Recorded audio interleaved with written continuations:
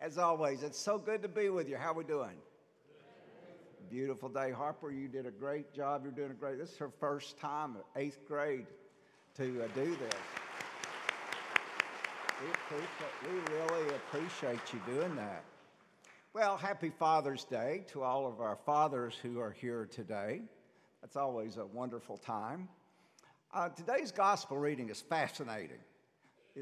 There's so many things that's going on in Jesus' mind, his heart, and the people. I want us to look at it today.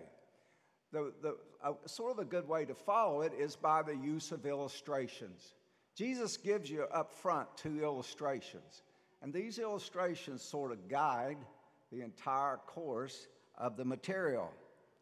Well, let's talk a little bit about it. But first, just something that happened before then. If you read, because this account is recorded in many of the Gospels, one thing you find is that night before, Jesus went up on the mountain to pray. Now, at this point, Jesus basically, his ministry was country ministry because he couldn't go into the cities because of his popularity. There were so many people, or his dispopularity, so many that wanted to do him in, kind of thing. So he just stayed out in the country, and the people came out there. I mean, there's no going away. Jesus is like a magnet, you know? Jesus is a magnet. That's the only best way to describe him. His heart and your heart's just like a magnet and metal filings. Once you get close to each other, boom, they come together. And that's exactly what we have. Well, Jesus had been up on the mountaintop that night praying. They had a big decision to make the next day, and we see what that decision is. That is to who's going to be the 12 apostles. He hadn't made that decision yet, but now it was time for him to do it. And because it was an important decision, we see him in prayer all night, praying about it. And now it's time for him to come back down the mountain. And as he begins to go down the mountain, he sees the crowd. And he's moved. Now, Jesus he could read you like a book. I mean, there was no getting around Jesus. I mean, he had those eyes, he could pierce those eyes at you, and that's it. He knew exactly what was in your heart, where you were, and what was standing. And so, as he's sort of surveying the large crowd that's at the bottom of the mountain, he feels 2 things. He feels that the people are troubled and they feel abandoned. Those are the 2 things. He says, like sheep without a shepherd. That's what he calls it. See, that was a popular phrase back then. Now he's thinking this in his mind. Like sheep, they look like sheep without a shepherd. Well, sheep without a shepherd is an illustration that we're not really used to because we're not an agricultural community.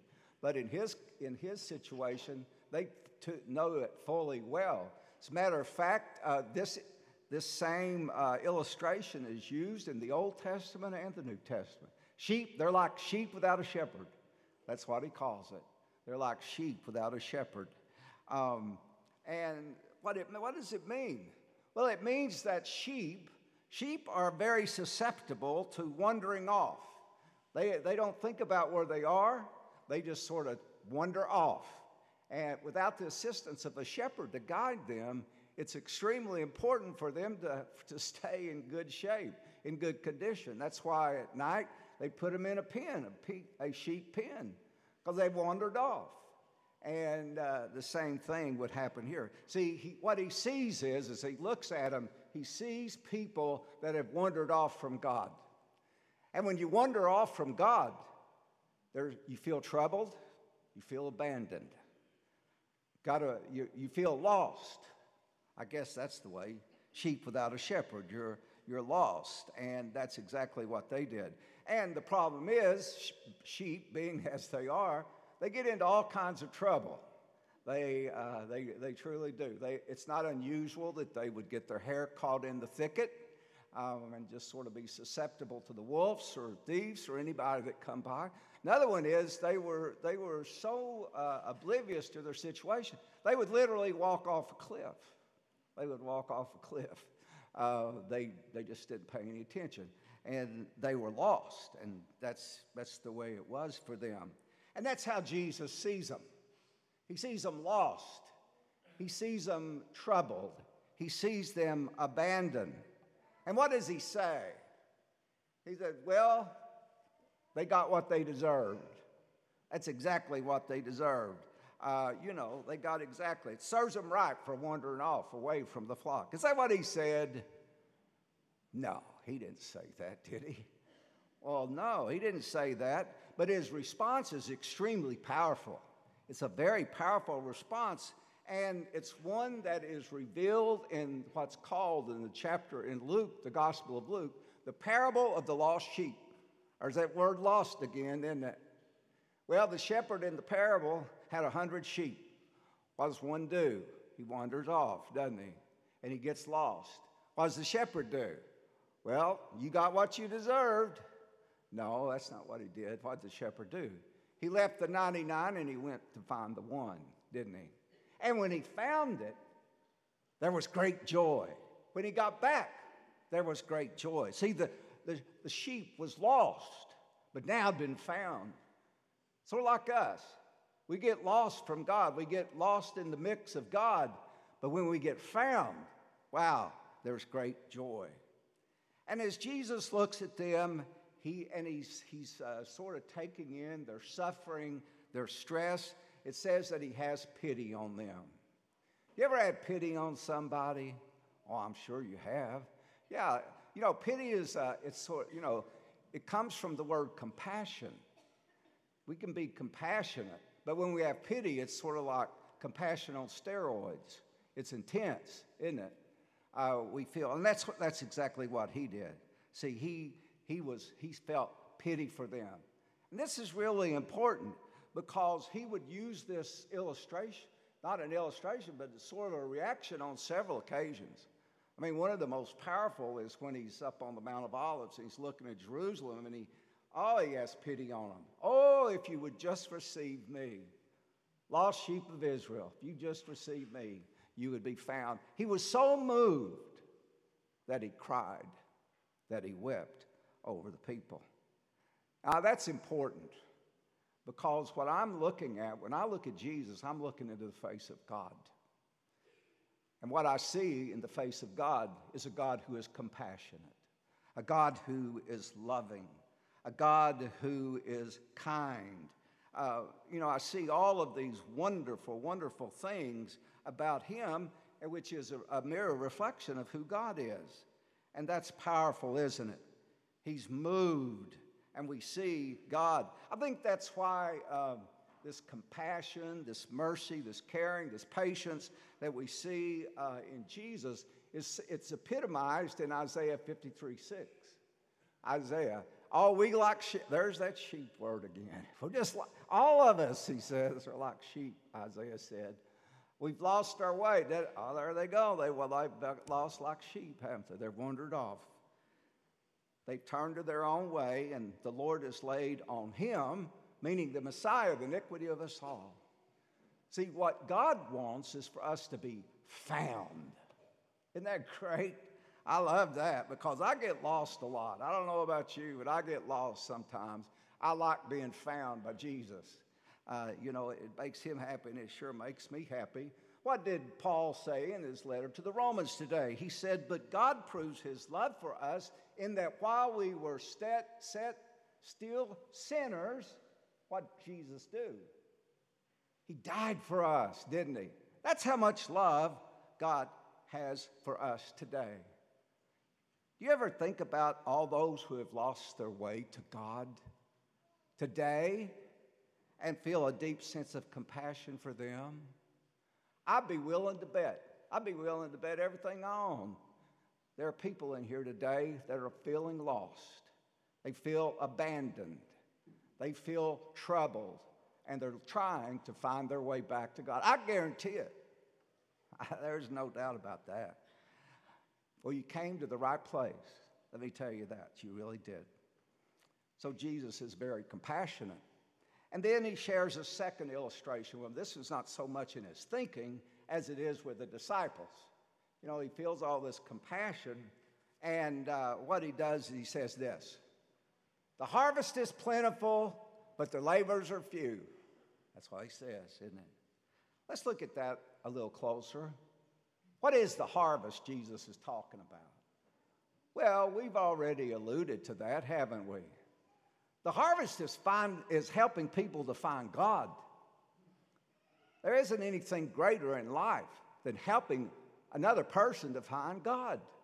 That's the harvest.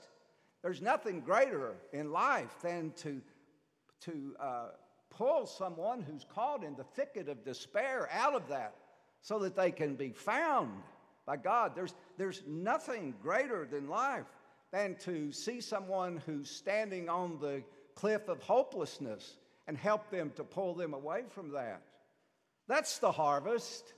It's the harvest to find God. Jesus says something else. He says the harvest is abundant. It's an abundant harvest. What does that mean?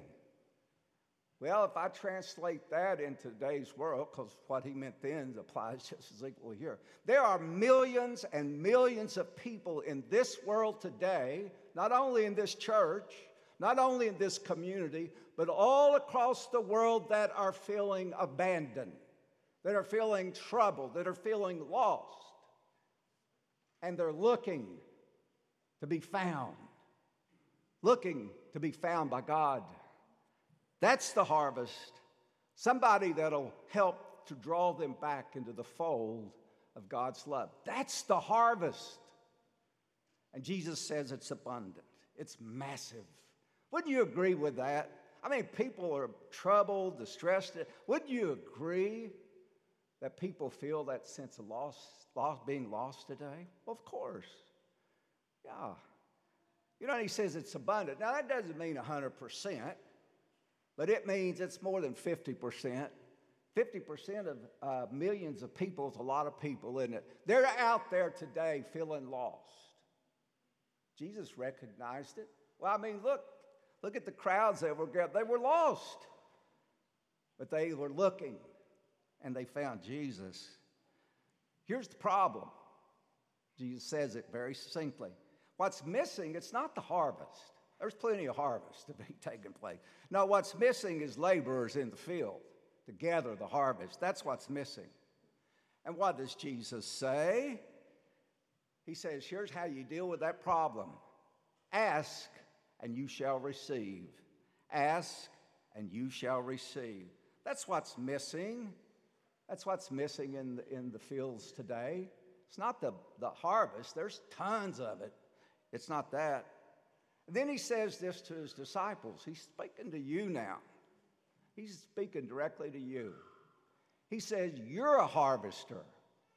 You're a laborer in the field. Isn't that what he said? That's exactly what he said. Jesus never missed words. You pretty well knew where he stood. See, and he says to his disciples, he says, God has equipped you in every way to be able to do this. He's given you everything you need. Now what I'm going to do is send you out, and you don't hold back a bit. You heal everybody you see. Bring them back to God. That's why he says. He said, and God has given you these gifts, right? He's given them to you, and you're to use them.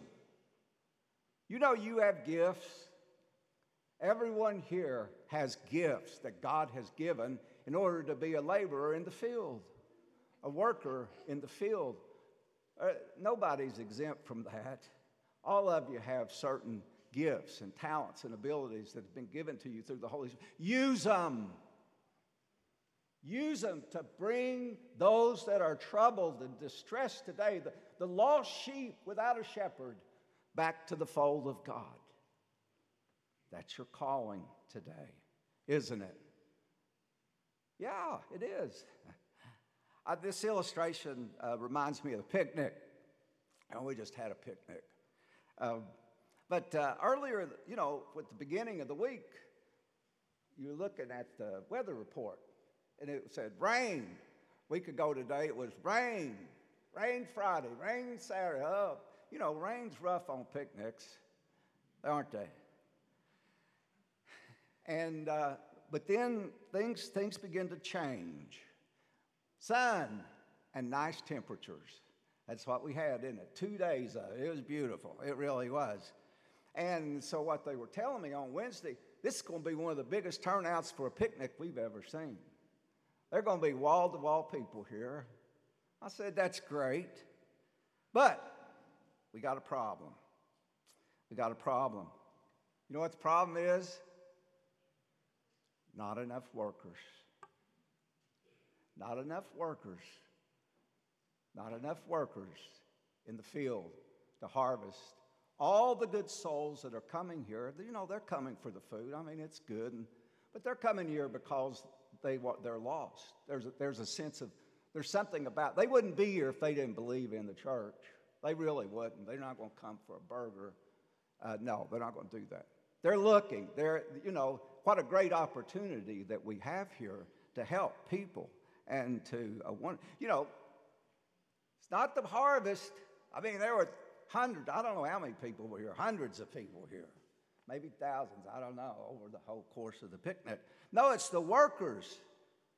Don't have enough workers in the field, and they said, "Well, we're just going to have to shut down some of the booths. We can't have all the booths. We don't have enough workers. It's not the harvest." Have you ever planted a bunch of stuff and had a great harvest, and you don't have anybody to harvest it, and it just sort of rots in the field? That's sort of the way I think about it. Need workers. Well, what do we do?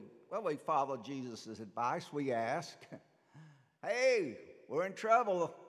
It's going to be a great picnic. We need work. They respond, and we had lots of workers at the picnic. And that's something. See, they stepped up as harvesters, and what a huge success that was. Church, let me tell you this. Right now, in your very midst, maybe you yourself, at this very moment, there are people all throughout here, the community, and through the world that are feeling a sense of being lost in life. They're everywhere. The question is, what are you going to do about it? Jesus said, I've equipped you to be my harvesters. Now go out and do something about it. Help people. Bring people to God. It's the greatest need there is today. There is no greater need. Bring people to God. God bless you, and I love you.